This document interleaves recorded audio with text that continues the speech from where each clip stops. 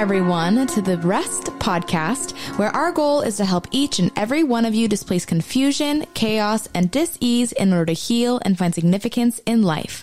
I am your host, Natalie Roberts, and I am here with the author of The Reconstitution Method for Healing and Rest, Virginia Dixon. So for the first time ever, we brought all equipment down to the art district here in downtown Los Angeles so I could introduce you to one of my kids. Marie, welcome. Hi, Mom. You have this amazing space here, and the story of how you began to create wonderful textiles and, like you said, the adult blanket. I'll never forget the first time that you showed me that one piece of material that you brought from South Africa, and you put this fur on it that felt like chinchilla, and I couldn't stop touching. And I said, Marie, money is no object. You have to make these for a living. Do you remember that? I do. And you know what's terrible is that it's this shearling that's faux shearling that was so delicious, and it's very, very difficult to find now. Is it difficult to find? It's almost impossible to find, yeah. Okay, so I had a very limited amount of it, and it was extremely luxurious, but I've been on the hunt for it. It took me 3 years to find that. We were talking the other day. It occurred to me that I wanted people to know who you are, know what you do and why you do it, and the heart behind your products, because I think they're unbelievable. And you just drew a parallel to Rest and your work. Talk about it for a minute. I know, and I can't believe that this is the first time that we've crossed this bridge, maybe, that everything that you do is about the ethos and the philosophy behind Rest. And everything that I do is about making things for the places that we rest. And that your body rests in and on. I really do create livable objects. I mean, that really is, it's always been my purpose, that they look beautiful, but they're very sturdy. They kind of do life with you, you know? Well, a home is important. It's where we're most exposed. I feel like the home is it is our foundation. It's our independent foundation for everything that we do outside of these walls. It's how we show up to the world. And I'm sure you could probably speak to sleep much more articulately than I can. But the place that you go to sleep in and the place that you wake up in sets a precedence for how we begin and end our days. And so the things that I make and what I do isn't just about making a room look pretty. It's really about form and function. And I really do create items that are meant for your body to rest on. And so much of your heart and soul is woven into the care, attention, detail, both to the construction and to the design of everything, that it's palpable. Thank you. I do pay a lot of attention to those things. It is. I just wanted everybody to know who you were, and that out of the ashes from corporate America, and it's a story that many, many, many people share, came a beautiful thing. You found an expression of hunger and a gift, a hunger for comfort and peace and tranquility and creativity, and an expression of beauty. And so from what could have been a disaster in your life, really, you turned it into something beautiful and built this great company. Well, I think you really taught me. I have all these anecdotes, but you taught me so much as a young woman, a young girl growing into a woman, about how important keeping your home nice and keeping yourself together was. And you always had these like very small anecdotes, and you always did these very specific things. So the attention to detail, I think, that I bring into my work and probably into almost everything I do in my life came from a lot of what I absorbed watching you. I think you always took care and time to do little things that always made a really big difference.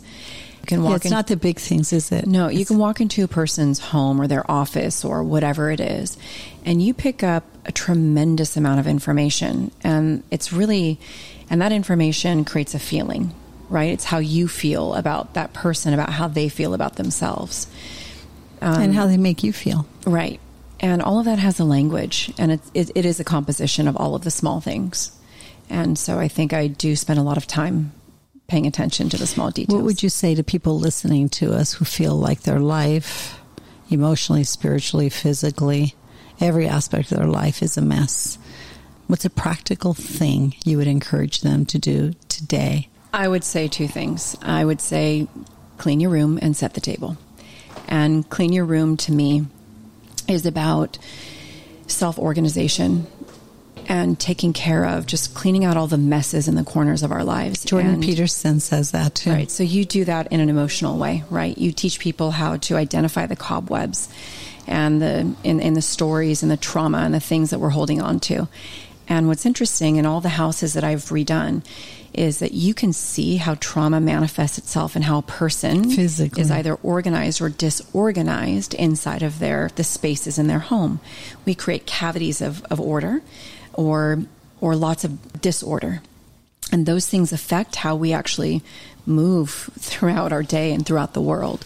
So I'd say clean your room, right? And I'm a person who fixes my bed every single day the second I get out of it, just without question, because that's at least one thing that I can do that I've done. Not only for I've already accomplished something, but that's I've also, one thing you can accomplish right, immediately. And I've also prepared a place for myself to rest. And when I crawl into bed at the end of the day, it's a new bed. It's not the bed I woke up in. And I get to set new intentions as I fall asleep and wake up in a new day. And so clean your room and set the table is preparing for anybody else to come into your space and recognizing that this is how we show up to a relationship with other people. That when our life and our personal environment is when we're dealing with disease or disorder, we are not capable of setting the table and just operating in the performance of a meal, but which is the most communal thing that we do as human beings. And it's the most essential thing that we do is to break bread and share a meal together. It's how we survive, but it's also where we unpack and where we learn to communicate as we commune, right? And so clean your room and set the table. It's funny when you were saying that, I was reminded how for 30 years into our marriage, I never, ever, ever, ever left a dirty dish in the sink. Never. And I have that disease. You have the disease. I do. Yeah. And I remember I always cleaned as I cooked because I wanted to enjoy the process, not the meal. And as you well know, the most important conversations we've had as a family have been around our island, have been in the kitchen. But all of us intuitively would pick up a knife to cut, a spoon to stir, a cloth to wipe, a dish to dry, a dish to wash. Everybody intuitively picked up something in the vicinity of the kitchen where the conversations were taking place. And it's occurred to me, especially as we're empty nesters now, that the family always partook in the preparing, the cooking, the cleaning process.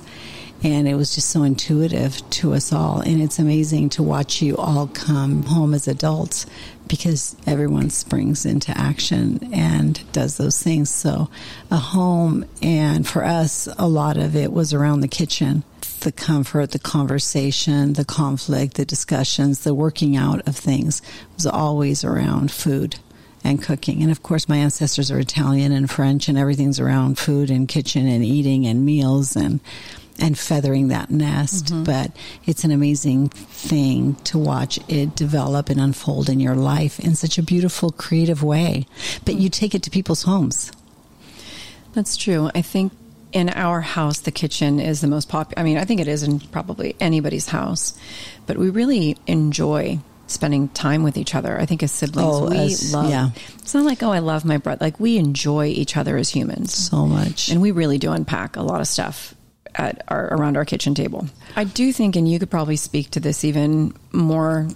I mean, as you know, Mom, when your home life is not good, nothing outside of your home is good. And while I get that I only create things that shape what that looks like, oftentimes what those things look like are very indicative of of what's really going on underneath. And I know that it seems kind of like silly and trivial that you make home goods, but it's also my intention to create things that are conversational, things that actually that create comfort and create a platform for people to have the kinds of conversations that we have in our home. And even outside of the kitchen, which of course our like living area, good, bad, and ugly, is right off of, we still all pile on that couch together. Yeah, we do. And to be fair, we have intense conversations in our household. You think? Sometimes getting out of the kitchen is the right thing to do. You know what it is? Caleb reminded me the other day, Mom, look at the bright side. We were talking about something really controversial and we don't see eye to eye. And he basically said, look at the bright side. I'm what you raised. I'm I'm a free thinker. I'm learning to reason and process things. And all I could think about was, yes, extend him grace, have patience and extend him grace, because it's exactly what we've done.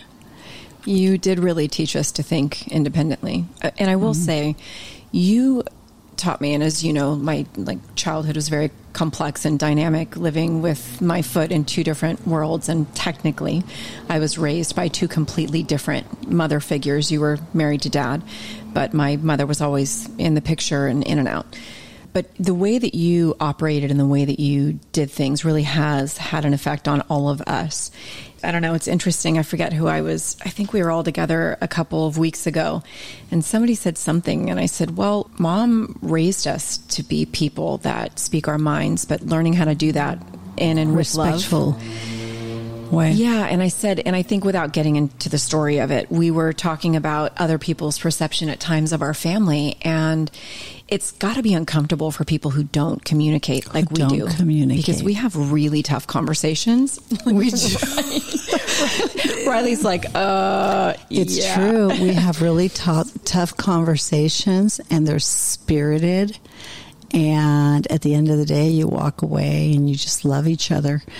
But you're very clear on what everybody thinks. And you're right. It's a little jolting. For someone from the outside, yeah. And there's a lot of room for genuine criticism with it. But I will say, even from my perspective, I think that we end well. Like, nobody's ever said, screw you and I'm out of here and walked out. You know what I mean? No. We'll still be piled up on the couch watching a movie 30 minutes later and then talking about it again 30 minutes later. Till 2 and 3 in the morning. Right? Exactly. In the morning. For breakfast. But we show up to things, and I think you've always taught me to show up to things in a way that that does feel somewhat unique. And I know it sounds silly, and I know that I kind of keep going back to part of the conversation and why we're here is that when I cannot show up to anything, I can show up, and I'm just sitting here as we're talking. I'm looking at my bed and my sofa behind me, and I'm just thinking about how I've dealt with my worst moments in life. And sometimes all you can do is say, like, forget today, and I'm crawling into bed. And all I can do right now is to take care of myself. And rest for me it's been a critical and often difficult thing to find. You are teaching me as I'm getting older to learn how to do that within myself and my brain, creating balance and harmony between my head and my heart. And always by speaking truth with other people in my life, but also in creating a place that I get to do that no matter what's happening out there. And there's been a lot of crazy stuff happening out there for a long time, but it just seems, it's not going to go away. Right. And it seems like the world is just crushing now. And so for me to be able to have comfort and safety, at least within my four walls, in a place that I enjoy, where I can then unpack my crazy mind and try to figure all that out, is really, really, really important to me. And I can't underestimate the value of that. And we touched on several themes. We began with the confusion, chaos, and disease that happened to you with encountering a lot of tough stuff in the corporate world, the challenge that it became to you personally, and the strength and courage you had to step out and say, I will not live in that anymore. And to go to that place that nurtured and discipled and instructed and informed you colorful as it is, because if you come into our family, we don't neglect or avoid tough conversations. And we also, like you said, everything ends up with sitting on the couch and having conversations till wee hours of the morning. And like you said, and waking up talking about what we left off, what we fell asleep talking about. But there's this beautiful trust, I think, that does develop in those relationships, in those spaces. There is a measure of comfort that comes with that, good, bad, or ugly, whatever makes up what it is we're facing individually or together. We do have a space where we can show up, have those tough conversations, express those tough opinions, and doing so respectfully, addressing issues, not attacking people. My famous line. Yeah. You can say anything you want, but do you remember, address the issue, don't attack the person. Yeah. That's not acceptable. Do you remember when I drug all you guys onto national television? I try to block it out, actually. And through all of this, do you want to know what the takeaway? Speaking of home, we brought camera crews into our house. People for 18 hours. Okay. Marie was on The Bachelor. Yeah, I basically. did that. And she made it all the way to the end, in between her corporate world and her personal endeavors to go find herself. She had 3 weeks off, so decided, well, somebody called me for this show. Why not? I decided I'm interviewing it. Do you remember? Oh, I remember. What I said to you? Yes, I remember. No, you interview them. Don't let them interview you. No, you don't. No, it's not about them deciding if they want you. They're going to want you. The question is, do you want them? Mom, my cerebral lobe had just newly developed. I was barely 26. My frontal lobe was very soft at that time. Gosh. And to very your point, soft. Yes. Look, I really battled with it, but I did decide to go. The Bachelor. And what was interesting is that, of course, then we brought all those cameras into our home. No, not we. You. I did. But you guys did support me in that, which was great. And it was a pretty crazy, one of the probably many, many, many crazy things that I've done. But what was really interesting is the public had a lot to say. You know that we had the largest viewership, I think, maybe in the history of the show, 21.5 million viewers. And there was a lot that went along with that. I mean, I was on the cover of People magazine, Us Weekly. I mean, it was mayhem. And it was overnight. Mayhem. But do you remember when we were in the grocery store after it was over? That was brutal. And that was just brutal. I said, Mom, I am struggling so much. People are staring at me. Well, yeah, I said, I'm so sad. I can't figure out what is going on with me. And you picked up a magazine and said, I know why. This is why. You were humiliated before 20 million people last week. And the show just aired on national television. And this may air globally. I know what's happening. I did. That was amazing. I was laughing, crying. Do you remember? You were laughing on the floor and crying in the grocery store, laughing and crying, almost peeing my pants. But to your point, it was wild and it was crazy. And yes, it was such a wild thing to live through. But people talked a lot. People talked a lot about our family dynamic. Do you remember that? I tried to block it out because they edited 18. They did. They edited 5 minutes. They did a crappy job of editing. 18 hours down to 5 minutes. It was less. And they did not put us in a good light. I'm wondering. To be fair, no, they didn't. Some of it. But I think people still saw through that. Did they? People really did. And I think that on the flip side of that, people did have a lot of people who were paying attention said, no, that's not, da-da-da. And they Dr. said, at least they're asking.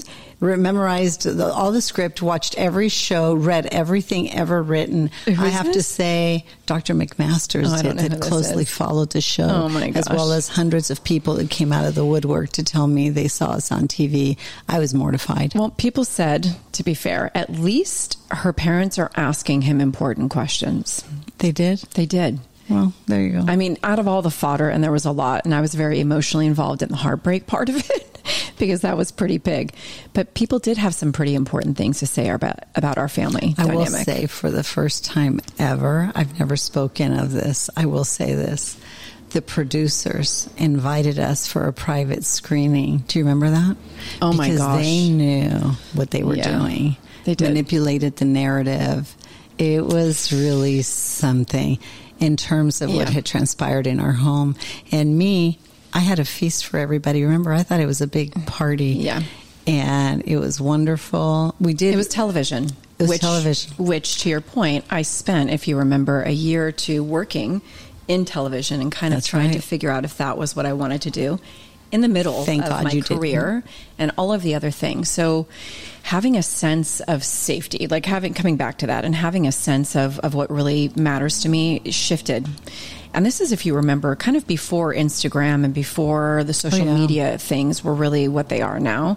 So it was just very invasive. And having, like, just coming kind of full circle back to you guys and back to what and how and why I do what I do, I really had a different experience than most people of what home and safety and what really matters to me looks like in a way at a young age. Well, it shaped so much of what would become an amazing business for you, amazing products, and the impact that even that traumatic experience had on your life and our family. I see the fruit of it inspiring literally hundreds of thousands of people that have your products in their home because you do everything with so much heart. I'm so proud of you. Thanks, Mom. That means everything to me. It really does. Thank you. I mean, as you know, you were just in my warehouse downstairs, and I have just a warehouse filled with good stuff that people can buy online. That's right. And Marie is graciously making products available for our listening audience at a very, very, very, very discounted price. And the proceeds will be directly going to help our first responders. Thank you so much, Marie. All right, everyone. For updates about Rest and this podcast, please visit our Instagram or Facebook, The Place of Rest. If you'd like more information about Virginia or to support and join the cause of Rest, please go to virginiadixon.com/collaborate or call 949-289-5935. Thank you for listening to Rest with Virginia Dixon. We'll see you next week.